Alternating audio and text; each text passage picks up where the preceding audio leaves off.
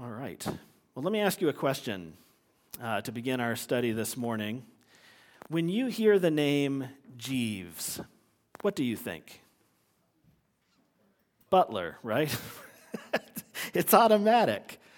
At some point, and I really don't know how this happens in a living language like English, Jeeves became synonymous with being a butler. In fact, Merriam-Webster's dictionary has added Jeeves as a noun. It's not just a name anymore, it's a noun. You can become a Jeeves, a butler. It means a butler or valet, especially one of model behavior. So a Jeeves is not just a butler, it's a good butler. That's what a Jeeves is. It is a proper name, though, which comes down to us from an Old English form meaning son of Geoffrey. That's what Jeeves means. And it used to be a fairly common name. But I checked with the U.S. Census Bureau, which tracks baby name trends, popularity, that kind of thing. And there were more, to put this in perspective, there were more Biffs born in recent years than Jeeveses. There weren't many of either, to be sure. And we all intuitively know why very few parents would seriously consider naming their newborn Jeeves, right? Sarah and I just had a baby, and I like to come up with baby names. We never considered Jeeves, and I can tell you why. Jerry Seinfeld used to have this bit he would do. He would say, and I wish I could do a good Jerry Seinfeld impersonation, but I can't. I won't even try. I won't torture you. But he said, "Did you ever notice a lot of butlers are named Jeeves? I think when you name a baby Jeeves, you've pretty much mapped out his future." And that's true, isn't it? Now, the reason why I point all this out is because Onesimus, this slave who is a central personality in Paul's letter to Philemon and who has gone AWOL from Philemon's house, is basically named Jeeves. That's his name. The name Onesimus means helpful. That's a slave's name. Just as surely as Jeeves is the name for a butler, if you had a baby and named him Helpful, you've pretty much mapped out his future. This might indicate that he was born into slavery. By naming him Onesimus, they had given him a name that would have fit his role in society. Paul was cracking a little joke about his name in verse 11 when he wrote, "Formerly he was useless to you, but now he is indeed useful to you and to me." Sometimes in books or TV or movies, you might hear kind of a rich, upper crust patrician character say in kind of a waspy accent, referring to their household servants as the help. Or they might say, "It's hard to find good help these days." Well, please note, that is essentially what this man's name is. He's named the help. That's his name. He might as well have been named Jeeves. He's a human tool whose value is found in his utility to others and not in his own unique personhood. He's useful to the people in his life, but he is not beloved and cherished. He's Onesimus. Useful. Human tool. Now, the main overarching thread that will link all of our times together in this series is the way that Paul's letter to Philemon demonstrates how the gospel should be lived out in the messy reality of our lives. And guys, the first century Roman world is a messy place. It is a messy place, full of such incredible injustice that it would make an American's head spin. Truly. People are non-people there, definitionally, by law, including this Onesimus. Our other letters written by Paul will make the gospel, both what it is and what it isn't, the main object of his teaching. However, this book is different. Paul's letter to his friend Philemon is not about the gospel, but it's about how the gospel should be lived out in the lives of believers and in their relationships. So we started 2 weeks ago by talking about love as a Christian's governing ethic. Love is at the heart of the letter to Philemon. And that makes sense because it's at the heart of the gospel. And Paul and Philemon both are two men who have been shaped by the gospel. The gospel and its central governing ethic of love is what has shaped the way they live, the way they worship, the way they relate to others in their life. Probably not perfectly, of course not perfectly, but this is their goal. This is something that they agree upon as good and right and something that they should attain to. Last week, Andrew picked things up by giving close and careful attention to Paul's gospel-shaped way of praying for Philemon. And I want to thank Andrew for his excellent message on that topic. Now, the main idea that we're going to pull out of Philemon this week is this. What I really want to do is I want to do a full frontal assault on the issue of slavery in Philemon.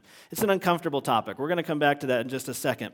But here are the two things I think we should walk away from at the end of our time together. The gospel is primarily designed to transform broken people, not broken systems in the world. And relationships among God's people, this people within a people that we call the church, relationships here among us must look different than in the surrounding culture. These are the two things I want us to walk away from our discussion of slavery in Philemon this morning. When the Holy Spirit causes the gospel to flourish in a person's heart, it transforms them. It reshapes their inner world in ways that will fundamentally alter how they live in relationship with others. And as a people within a people, the church exists to glorify God through our unified testimony that He is excellent and needed and good. Through our self-sacrificing love for one another in the church, this points the surrounding culture toward a more excellent way.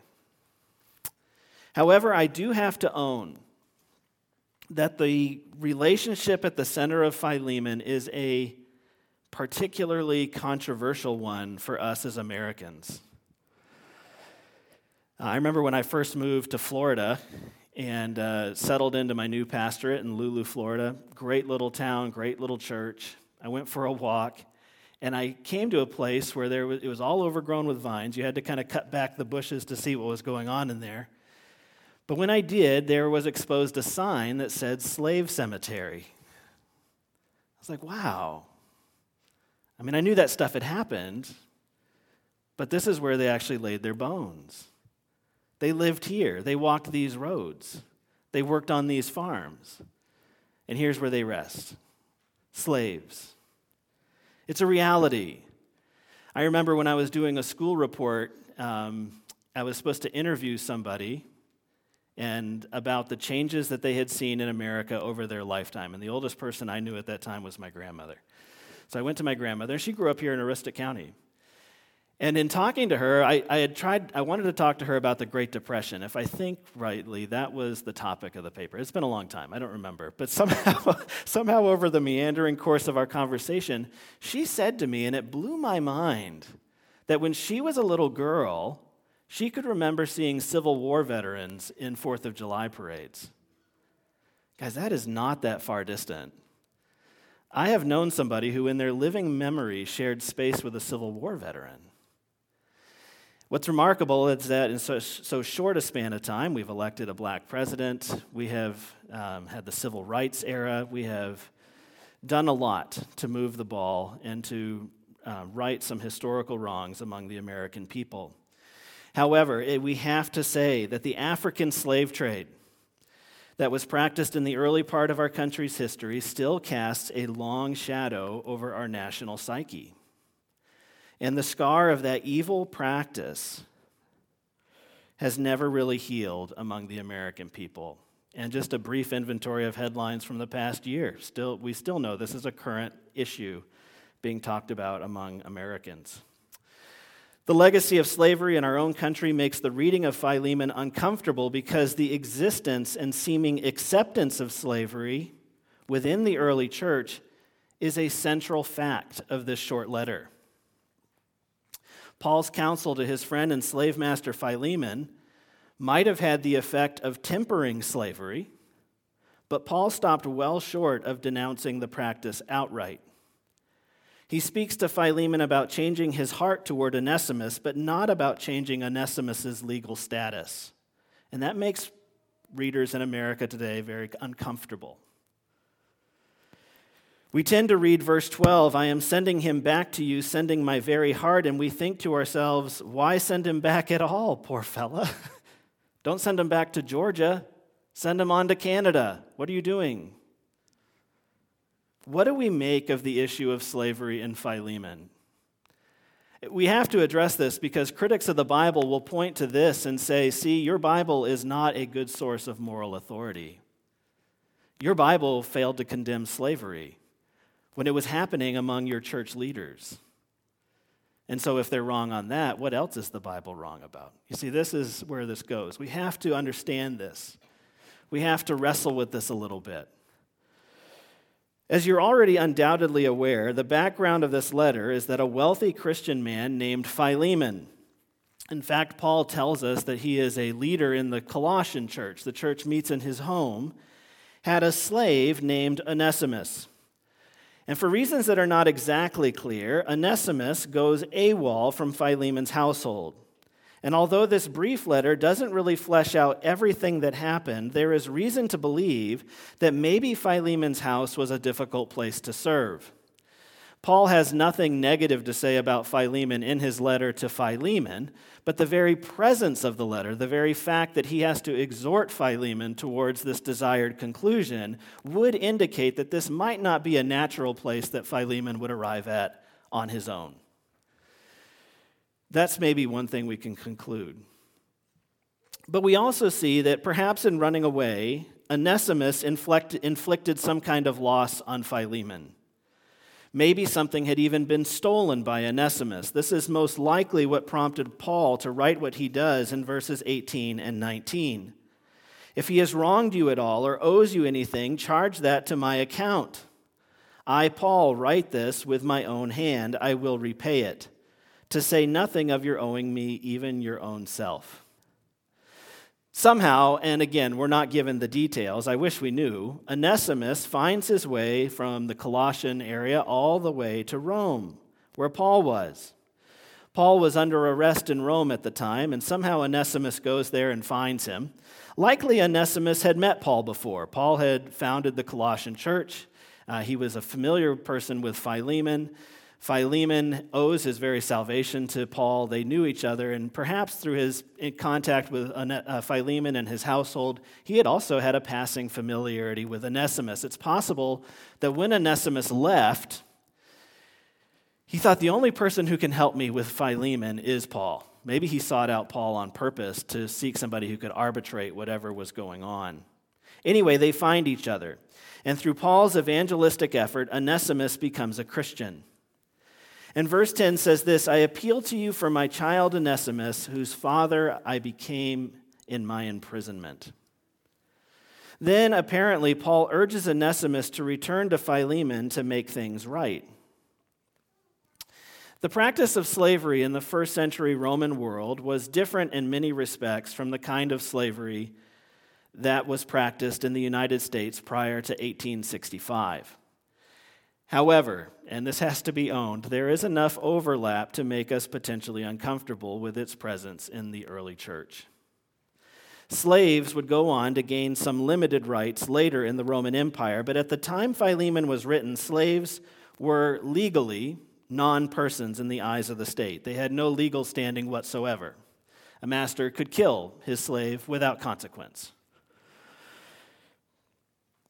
Slaves would go on to gain some limited rights, but at the time this letter was written, that was not so. Rome made it illegal to harbor fugitive slaves. Professional slave catchers were hired to hunt down runaways. It was an entire industry in Rome. In the Roman world, I should say, not just the city. Advertisements were posted with descriptions of escaped slaves, and rewards were commonly offered. If caught, fugitives could be punished by being whipped, branded, or killed. One common practice was to brand fugitive slaves with the letters FUG from the Latin fugitivus, meaning fugitive. Sometimes slaves would have a metal collar riveted around the neck. One such collar is preserved in a museum in Rome and states in Latin, I have run away, catch me. If you take me back to my master Zaninus, you'll be rewarded. Without glossing over or in any way romanticizing the abuse and exploitation that always accompanied the practice of slavery, and which was very much in evidence in the first century Roman world, I do think it's helpful to note some key distinctions between slavery as it was practiced in the days of Philemon and the African slave trade, which holds such a grip on the American imagination. First of all, it was not race-based. You could not tell by looking at a person based on their immutable characteristics, such as their skin color, if they were such a non-person. The American experience with slavery was entirely race-based. To be black made you think that they were a slave or formerly a slave. And they were tainted with the slavery.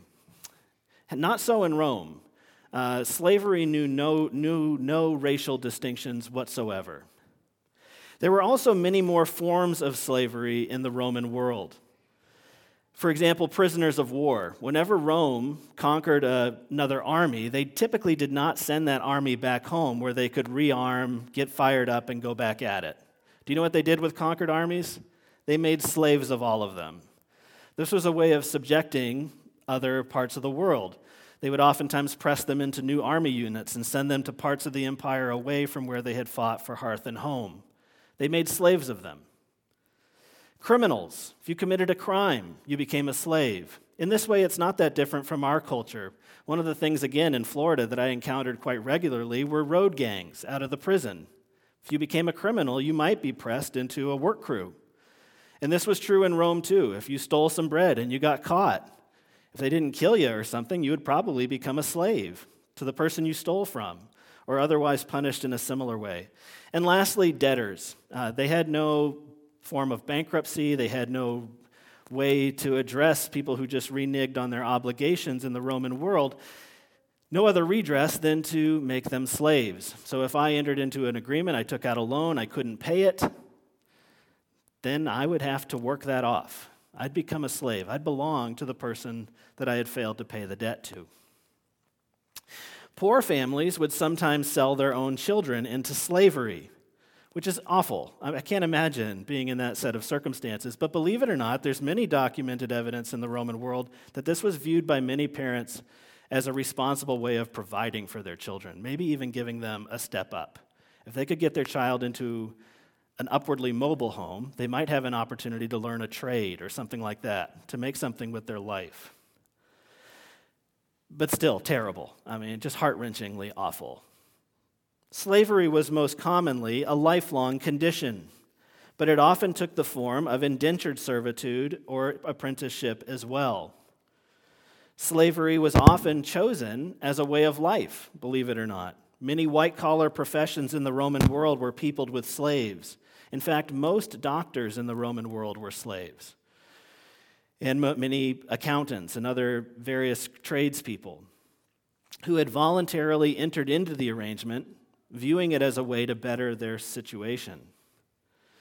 And again, as I said earlier, it was viewed as a normal consequence of failing to pay one's debts.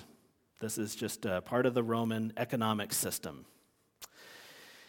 Also, and this is my last point about forms of slavery in the Roman world, and this is very different from the United States, but in many parts of the Roman world, there was a social order that closely resembled serfdom, where the vast majority of people within a given region would be legally considered slaves, even though they received wages for their work. It just meant that they were not free to move away or pursue professions independently. If you were just born in that area, you had to work there and you had to do what the bosses told you to do. That's just how life was. Nor could they quit or change employers or move away. None of that was open to them. For example, in the Greek city of Corinth, to which Paul wrote 2 letters contained in our Bible, there were at that time estimated to be a whopping 460,000 slaves in the city of Corinth and its surrounding area, and only 31,000 free people. So in the eyes of the Roman state, there's 460,000 slaves in Corinth and 31,000 people who are free citizens of the empire. That's incredible. That's crazy. Vast numbers of people living in the Roman world were viewed as being one stripe of slave or another. I have no idea where Onesimus fit into all of that. I don't know if he was a little boy whose family was very poor and they thought our only way of providing 3 square meals a day for him and clothes and a roof is to sell him to Philemon. Maybe Philemon can make something out of him. Maybe that's what happened. We don't know. We just really have no clue. But after conducting extensive research into the practice of ancient slavery, especially as it relates to the Bible, a man named Andrew Lincoln wrote in his commentary on the book of Ephesians, "No one in ancient times could conceive of an economic or labor structure without slavery. In other words, slavery was so ubiquitous and common in that society that no one, not even slaves, thought the whole institution should be abolished." I was talking to a friend yesterday, and we were talking about mortgages, and he pointed out that maybe it would be just as none of us challenged the idea of selling our life to a bank for 30 years. Maybe they just kind of thought of it similarly. That's a good point. I hadn't thought about that. But whatever the case is, in the Roman world, there was not a sense that this was a wrong practice. This was just part of the economic landscape. It was part of reality. That doesn't make it right or wrong. I'm not saying that. I'm just saying that was the view of the people who first received this letter. However, we should be clear that the practice of kidnapping people for the express purpose of selling them into slavery, I mean harvesting humanity like a resource to be exploited, as was done in the African slave trade. This was expressly forbidden in both the Old and New Testaments of our Bible. For example, in the Old Testament, it says this, Exodus 21, "Whoever steals a man and sells him, and anyone found in possession of him shall be put to death." And in the New Testament, 1 Timothy 1, it says, "Now we know that the law is good if one uses it lawfully, understanding this, that the law is not laid down for the just, but for the lawless and disobedient, for the ungodly and sinners." Lawless, disobedient, ungodly sinners. And then Paul will write to Timothy a list of who those people are, including the unholy and profane, people who hit their moms and dads, murderers, sexually immoral, men who practice homosexuality, liars, perjurers, and included there in the list is slave traders. Paul says that this is lawless, disobedient, ungodly, sinful. This practice of harvesting humanity to gain workers for free.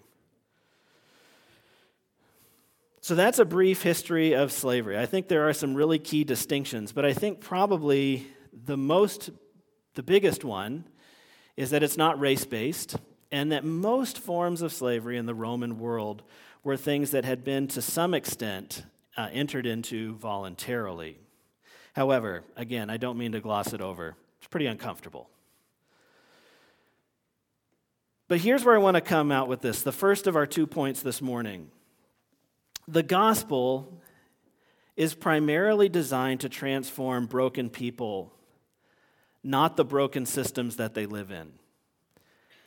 Please don't hear me saying that God is callous and uncaring towards the broken systems and their consequences. Don't hear me say this and think that God was somehow ambivalent about the existence of slavery in the United States or the Roman Empire or all of its attendant abuses and exploitation. I don't believe that's true. The first century Roman world which first received the good news of the gospel was every bit as broken as our own. It was rife, guys, rife with deep, profound injustice, horrific brokenness, genocide, violence, dehumanizing treatment of women, ethnic hostility, political divisions, nasty exploitation, and the worst kinds of misuse of power. These rank injustices in some cases had even been legitimized and were enshrined in law. In the Roman world, so much evil was not done in the shadows, but was paraded openly in broad daylight in the streets, and nobody questioned it. There was a lot of wrong to offend Jesus, the righteous judge, as he tramped all over Judea, sizing up marketplaces, tax collectors, the governing elite, and the conditions of the poor.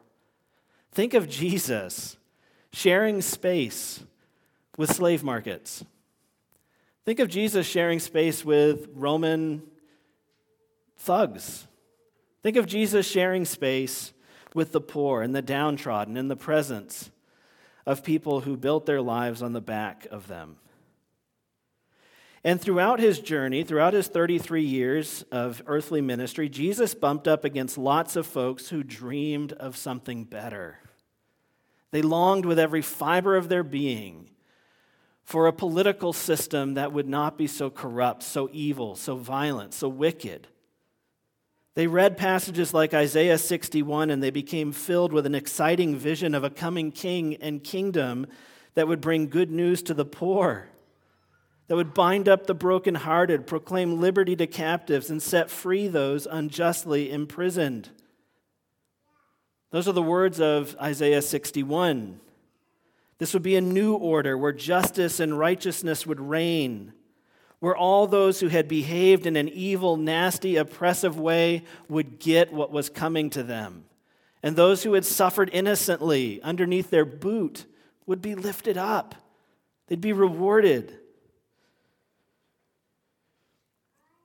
However, what we see multiple times in the gospel narratives is that they attached that exciting hope, that compelling vision, to the overthrow of broken systems while neglecting the brokenness in the hearts of man.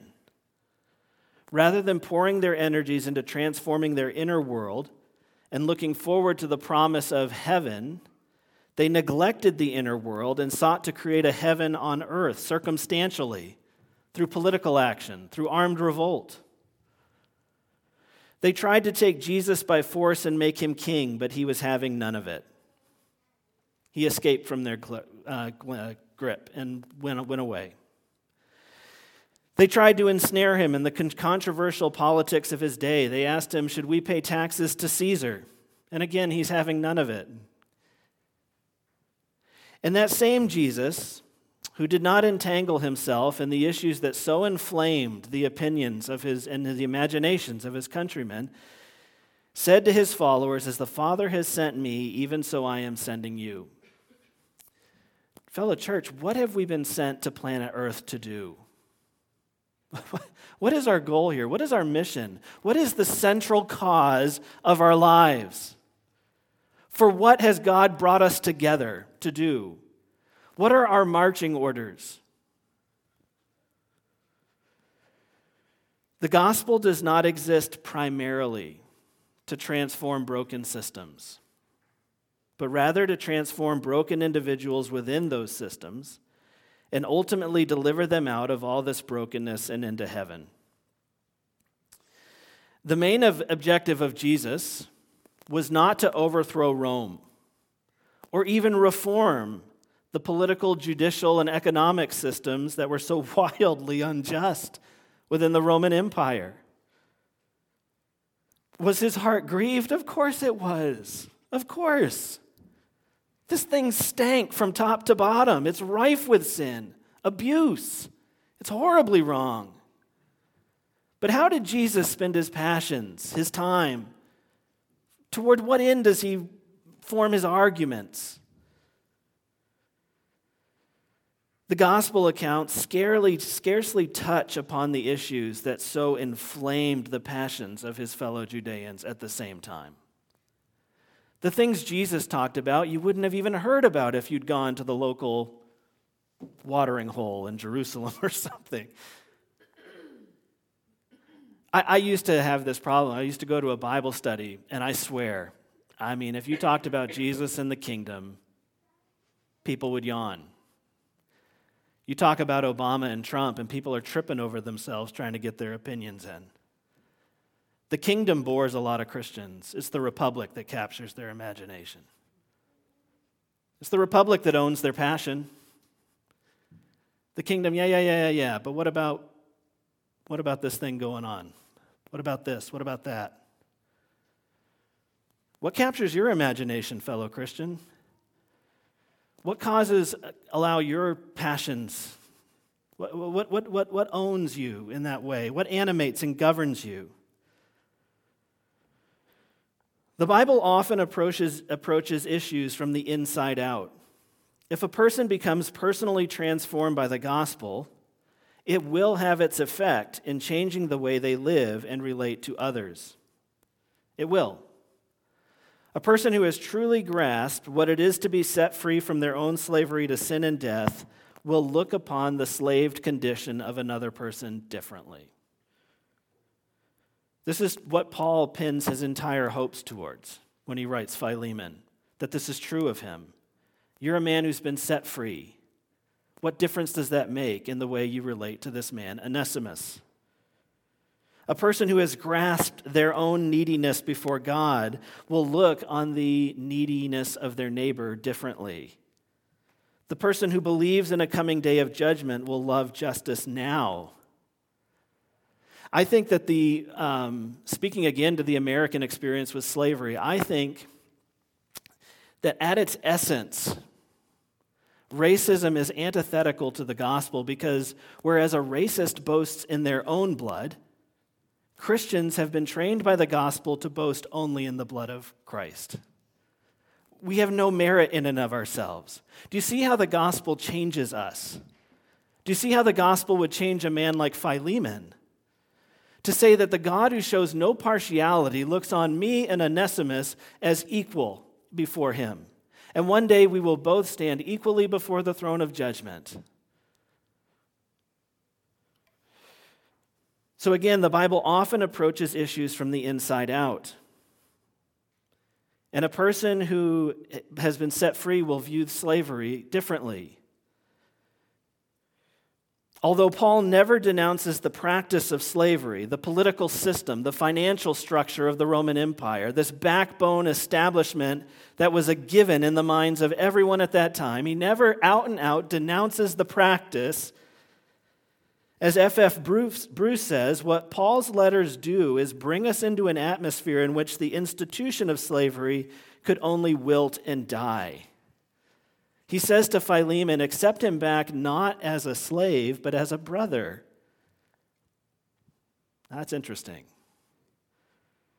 When I lived in Florida, they have an absolutely horrible plant down there called the kudzu vine. Does anybody know about the kudzu vine? Some of you? Man, my goodness, they are prolific, this plant. What they do is they're an invasive species from Japan, and they grow. I swear, there's all kinds of pictures, like people go on vacation, they come back, their whole house is covered in them. They grow amazingly fast. You can almost see them grow. You can maybe hear them grow. I mean, they're really kind of creepy. But they will choke out an entire forest. They will just go right up into the canopy, go right up over the top of the trees. They will block all the sunlight, all the trees, all the understory will die. They're a real problem. So there's whole companies in Florida that go around cutting back the kudzu vines. But here's the problem with kudzu vines. Their roots can go as deep as 20 feet into the ground. And their root system for one vine can weigh as much as 200 pounds. They spread out underground incredibly. And if you don't eradicate every bit of that root, they're going to reclaim the exact same territory by the next year. It's impossible. It's a losing war. How Florida is not completely covered in kudzu vines is a mystery to me. But here's the thing about kudzu vines. All they do, these companies, is they go and they hack it back to the ground.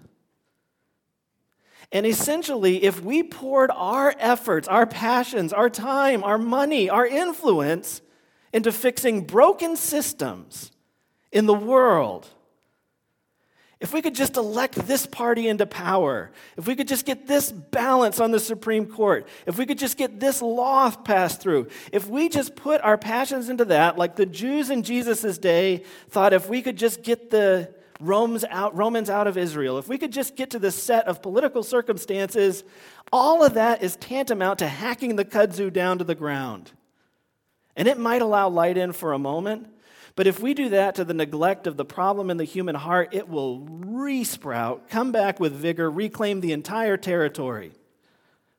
Everything instituted by man, invented by man, peopled by men, is guaranteed to go wrong. and horribly so. Horribly so. There is no political system that has accounted for the problem of sin in its entirety. There is no solution for this which is so deeply rooted in the problem of the human condition. Now, I point that out not to paint a very dark, hopeless picture, but just to let you know, again, when Jesus says, as the Father has sent me, I am sending you, let's understand rightly what we're doing here together on planet Earth. It's not to get entangled in political controversies. It's not to fix broken systems. That's not the goal of the church. I hope for a state that takes those things seriously. Remember, the state and the church were both instituted by God to address the needs of fallen man. Both have been given to fallen man for our good. The state exists to preserve fallen man, to reward good and punish evil. The church exists to transform fallen man and deliver fallen man out of this world and into heaven. Now, it's a bit messy here in the United States because we live in a representative republic. We don't just pray for the king, but in some respects, you are the king. You're in charge. We determine policy through our vote. And it is a bit messy, and that's worthy of exploration by the American church. But I just think that the church needs to keep the main thing the main thing. And I think that's what I'm advocating here for. But that discussion will continue and will be passionate and difficult. I'll let you guys take that up in your small groups. Where exactly is the line between our obligations to create a culture that reflects the peace and beauty of biblical truth in our public policy, and the church's main objective, not to get embroiled in trying to fix broken systems, but to help transform broken people within all this mess?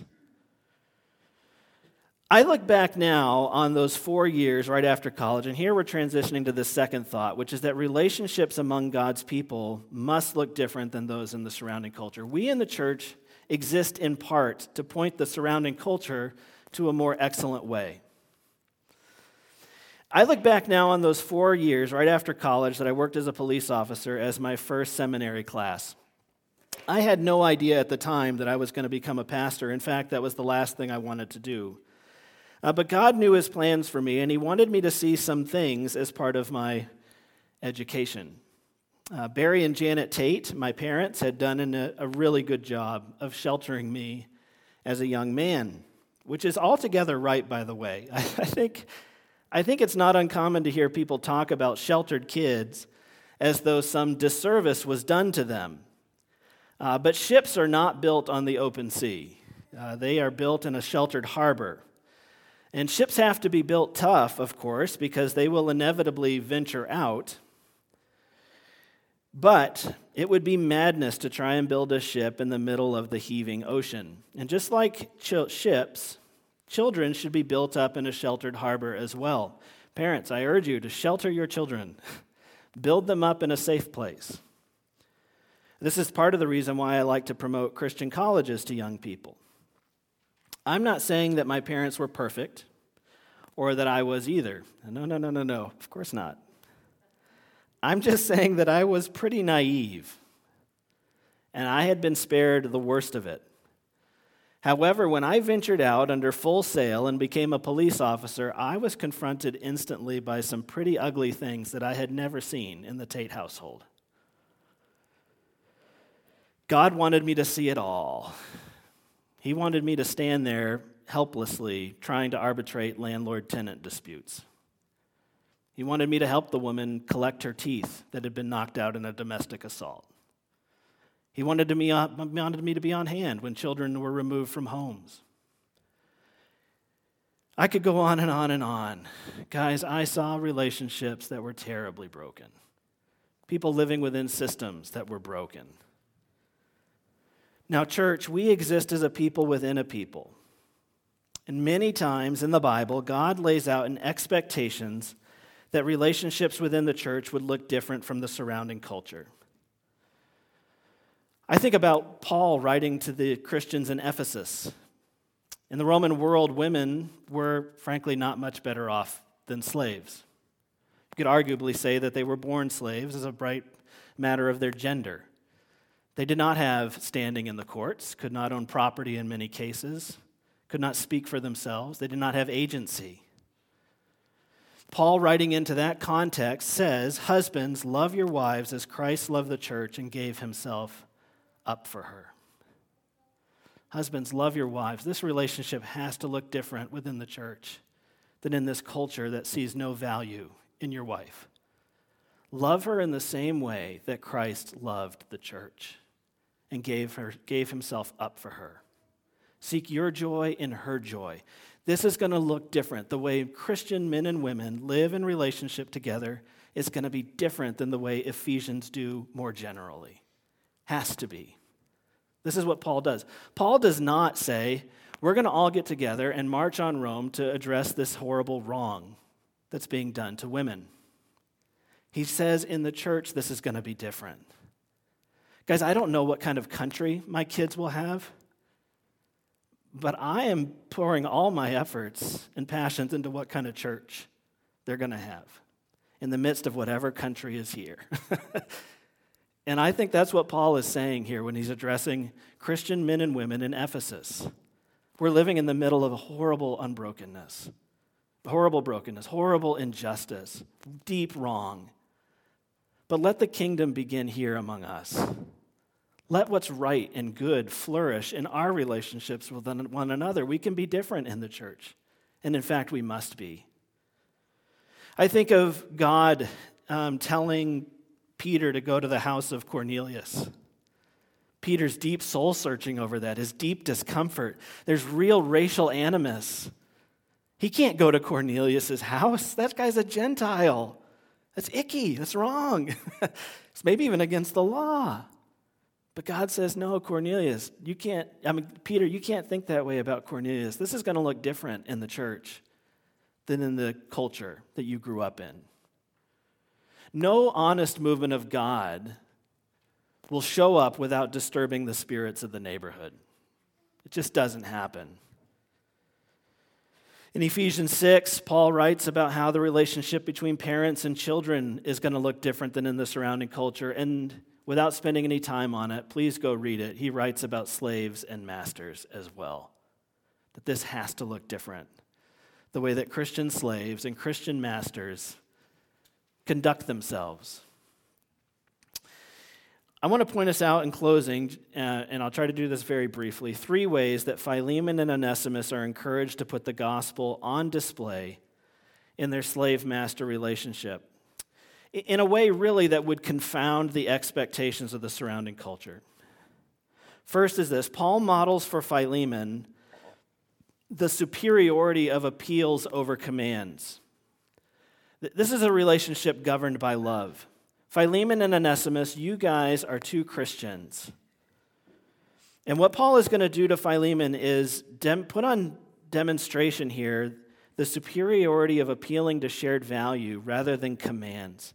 He says, accordingly, though I am bold enough in Christ to command you to do what is required, yet for love's sake I prefer to appeal to you. This points Philemon to the new dynamic that will hold sway between him and Onesimus. Acting out of freedom from a heart of love is the goal wherever Christians live in relationship. In verses 13 through 14, Paul emphasizes that although as an apostle, he holds a place of governing authority in Philemon's life, not unlike the place that Philemon holds over Onesimus, Paul wants to avoid using force or coercion in his dealings to get his way. He says, I would have been glad to keep him with me, but I preferred to do nothing without your consent in order that your goodness might not be by compulsion, but of your own accord. And this is how God deals with us, by the way. Has God removed from you the threat of punishment? He has. He has. He has removed from you absolutely the threat of punishment. Whatever you do sinfully, the punishment for that was laid out on Jesus. And now in the most expansive language, God says, you are free to follow me because you love the truth. You love righteousness. You love me. It says perfect love drives out fear because fear has to do with punishment. And now you are a people governed by love. You do what's right because you love it. And if you do what's wrong, there's no stick. That's an amazing deal. It's almost too much for us to believe. I think many Christians do struggle to believe it and to live like that's true. Surely, Romans 8:1, there is therefore now no condemnation for those who are in Christ Jesus. No condemnation? No condemnation. No mitigating language surrounding that. That is what God means. And Paul demonstrates this to Philemon. He does not say, I've got the stick, but I'm not going to use it. I'm just going to tell you right now, whatever you do, I want you to do out of love. And this is how you are to operate with Onesimus, your brother, your fellow Christian. Secondly, Paul encourages Philemon to receive Onesimus back not as a slave, but as a brother. Verses 15 through 16. For this, perhaps, is why he was parted from you for a while, that you might have him back forever, no longer as a bondservant, but more than a bondservant, as a beloved brother. We started by talking about this man whose name was Onesimus. Useful. He's useful to the people in his life. He's not beloved. And now we come all the way to the end where Paul says to him, that relationship has fundamentally changed. You're going to receive him back not as a slave, but as a brother, a beloved brother. So many of the warped and misshapen relationships that I witnessed as a police officer were marked by the view that others were useful, but not cherished and loved. And Paul says this is going to look different in the household of Philemon than in the surrounding culture. Your relationship to Onesimus can't be defined by his utility to you. He's a beloved brother. This man named Useful will be called something different, brother, beloved. The gospel has fundamentally changed how these two men will look on one another. God has made us part of his very family. And one verse in here that's very, very interesting to me is this, verse 21. Paul says, confident of your obedience, I write to you, knowing that you will do even more than I say. Wink, wink. Now, I don't know what Paul meant. I don't know if Philemon understood what he meant. But I think one possibility here is you should free Onesimus. I think that's possible. Receive him back not as a slave, but as a brother. I write to you knowing that you will do even more than I say. I don't know what that could mean. But one thing I do know is that this relationship has fundamentally changed. It's a different dynamic at work. We are going to spend zero time on this last point because it is the topic of next week's sermon. But the third way that we see, possibly the most important way, that Onesimus and Philemon will put the gospel on display is through forgiveness and reconciliation. This is going to happen, and that's what we're going to be talking about next week. So without doing my whole sermon, because you guys are probably ready for another sermon right now, right? I think we'll save that for next week. But those are the three things I wanted you guys to see here. Paul does not bring a heavy-handed stick of coercion to Philemon. He appeals to him on the basis of what Philemon loves, leads him by his desires to what's right and true and good. And this relationship has fundamentally changed. It is now a family relationship, that they are brothers, and Philemon's relationship with Onesimus is no longer governed by Onesimus's utility to him. Maybe named useful, but he is beloved, and that's an important change. Let's pray. Dear Heavenly Father, God, it is a confusing world that we live in. Father, it is difficult for us as Americans who are engaged citizens in a system where we, just as a matter of being contextually aware, where we, each of us, have a voice in public policy and in our representative leadership and the things that they advocate for. Father, we are in a strange political system here that could not have even been conceived of, probably, by Paul when he wrote this letter. But God, you certainly knew about it. You who exist outside of time and are Lord over all the years. God, you knew about the coming American experience.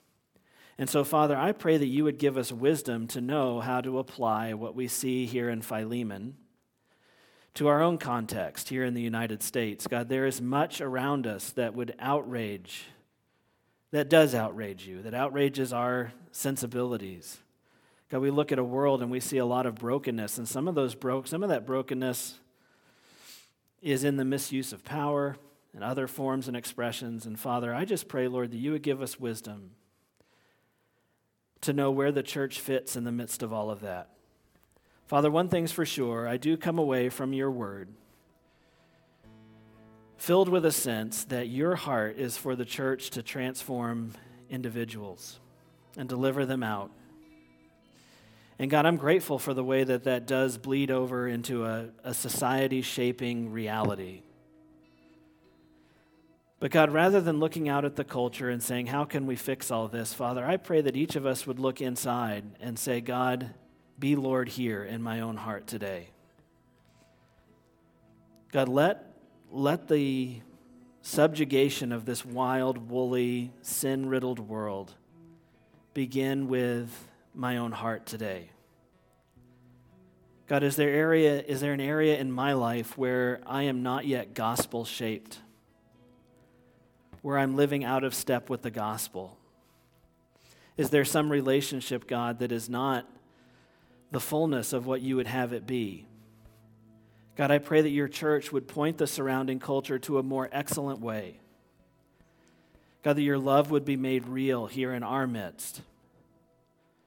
God, that here we would love one another well, that we would be a place where forgiveness and reconciliation happens, where we would welcome people as brothers, being eager to not hold their faults against them, but being full of grace towards one another.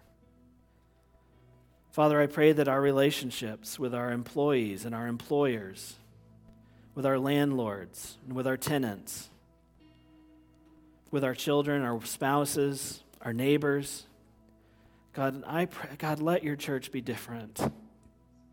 God, let your church be different. Let me be different. God, please, by your Holy Spirit, make us into a peculiar people, a strange tribe, a people within a people that reflects your glory and points people towards you and how good and excellent and right on you are. In Jesus' name, amen.